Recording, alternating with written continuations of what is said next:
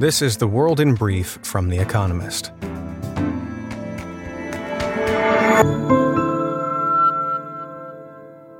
Our top stories. Britain's Chancellor and Health Secretary-General resigned, throwing the government of Boris Johnson, the Prime Minister, into disarray. Sajid Javid, the Health Secretary, said he had lost confidence in Mr. Johnson, who has been engulfed in repeated scandals, most recently over the drunken conduct of a senior government figure. Rishi Sunak, the Chancellor, said the public expected a government run properly, competently, and seriously, and hinted at differences with Mr. Johnson over fiscal policy. Russia's parliament approved 2 new bills that will effectively move the country's economy into a war footing.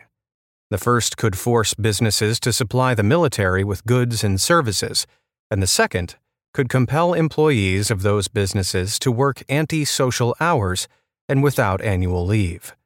Both laws require second and third readings and the signature of Vladimir Putin, the president, to become law. Police in Highland Park, Illinois, said that the 22-year-old man they had been seeking in connection with the fatal shooting of 6 people and wounding of at least 30 others at a 4th of July parade had been taken into custody. The shootings, the latest in a sequence of similar outrages in America, were carried out with a rifle fired from a rooftop shortly after the parade in the Chicago suburb began on Monday morning. Volodymyr Zelensky, Ukraine's president, said that he has asked Turkey and the United Nations to ensure the security of grain leaving the country's ports. Ukraine, which is one of the world's leading grain exporters, has accused Russia of blocking its ships, exacerbating a global food crisis. Mr. Zelensky said 22 million metric tons of grain are currently stuck, and that in the autumn, that figure might rise to 75 million metric tons. The Bank of England warned that the economic outlook for Britain and the world has deteriorated materially. Inflationary pressures, largely created by Russia's invasion of Ukraine, are straining household and business finances. The bank predicts that global markets will experience more turbulence and has told British banks to set aside more cash to absorb future shocks. Brittney Griner, the American basketball player held in Russia, appealed to Joe Biden, America's president, for help. Miss Griner was arrested in February when airport security allegedly found vape cartridges containing cannabis oil in her luggage.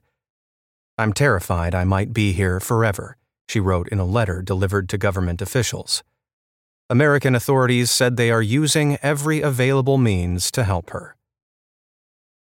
Italy declared a state of emergency in 5 northern regions in response to the area's worst drought in 70 years. The drought threatens over 30% of Italy's agricultural production. Several municipalities have also set restrictions on water usage.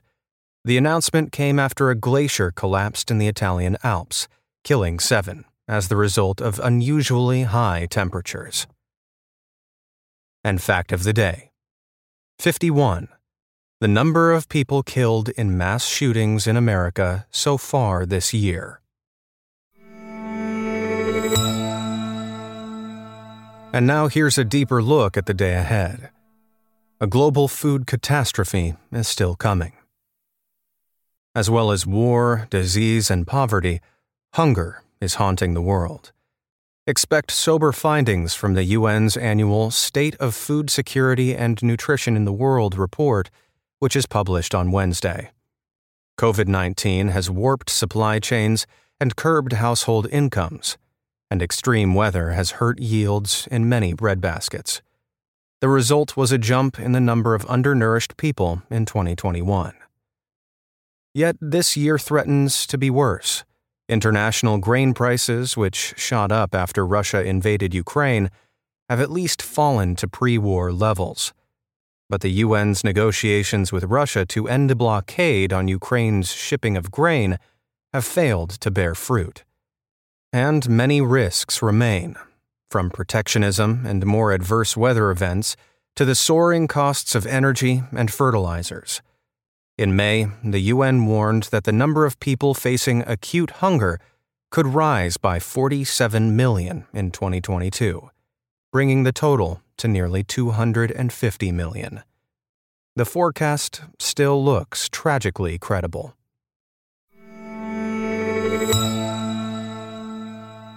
Biden mulls a cut in tariffs on China.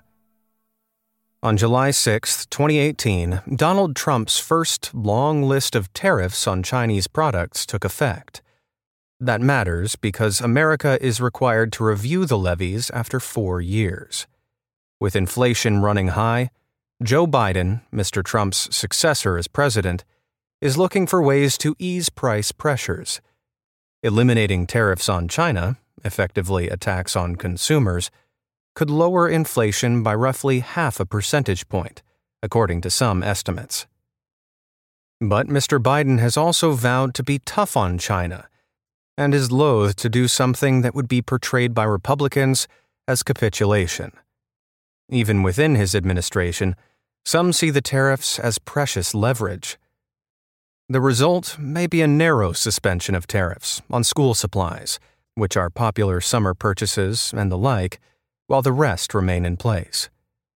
For Mr. Biden, this could be the worst of all worlds. He risks criticism for making concessions, while inflation remains resolutely untamed.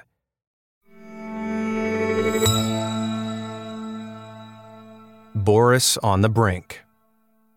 Britain's Prime Minister has been under threat for so long that it has become difficult to imagine what would dislodge him.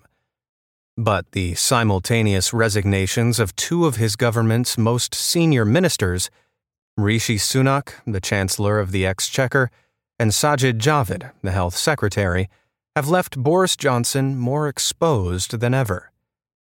Mr. Sunak cited fundamental differences with the Prime Minister over economic policy. Mr. Javid, the need for competence and integrity.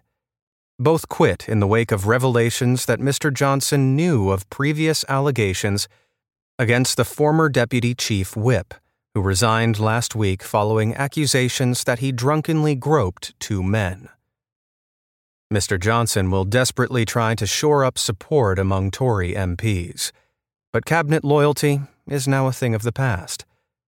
Opponents are coordinating, and recent by-election results signal how low his stock has sunk with voters. His survival in a confidence vote last month makes him technically safe until and unless Tory MPs change the rules on holding another ballot. But the game is well and truly afoot.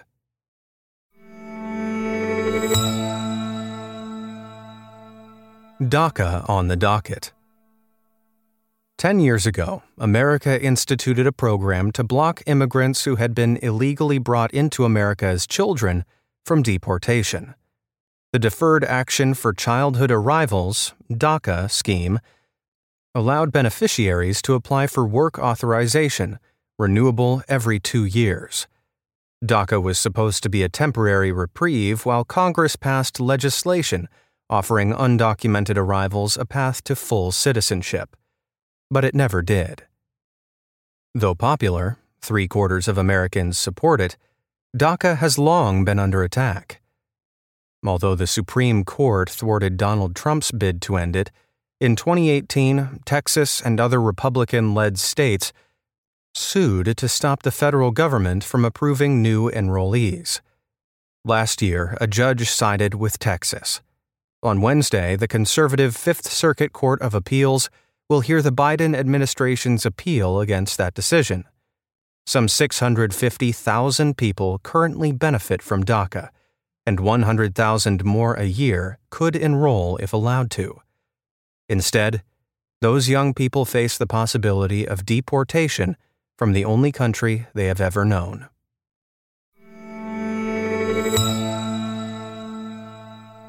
Women's football's winning streak. On Wednesday evening, England will play Austria in Manchester, opening the Women's European Championships. Last time England hosted the football tournament in 2005, the games were confined to 5 grounds in the country's northwest. and just 120,000 fans attended the 15 matches.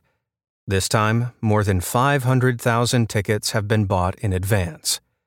The final, to be held at Wembley Stadium in London on July 31st, will be played in front of 87,000 fans.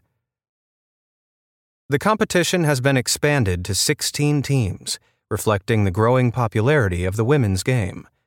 Star names including France's Wendy Renard, Norway's Ada Hegerberger, and Spain's Alexia Putellas now attract sponsorships from major brands, and the tournament is likely to be highly competitive. Bookies reckon 6 of the 16 teams have a decent chance of winning. Women's football has arrived.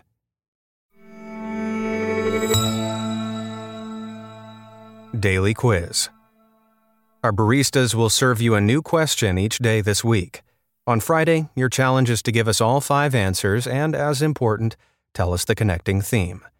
Email your responses and include mention of your home city and country by 1700 BST on Friday to quizespresso@economist.com. We'll pick randomly from those with the right answers and crown one winner per continent on Saturday. Wednesday. Which country was the subject of 3 partitions in the late 18th century? Tuesday. Which California city is named after an 18th century bishop and philosopher?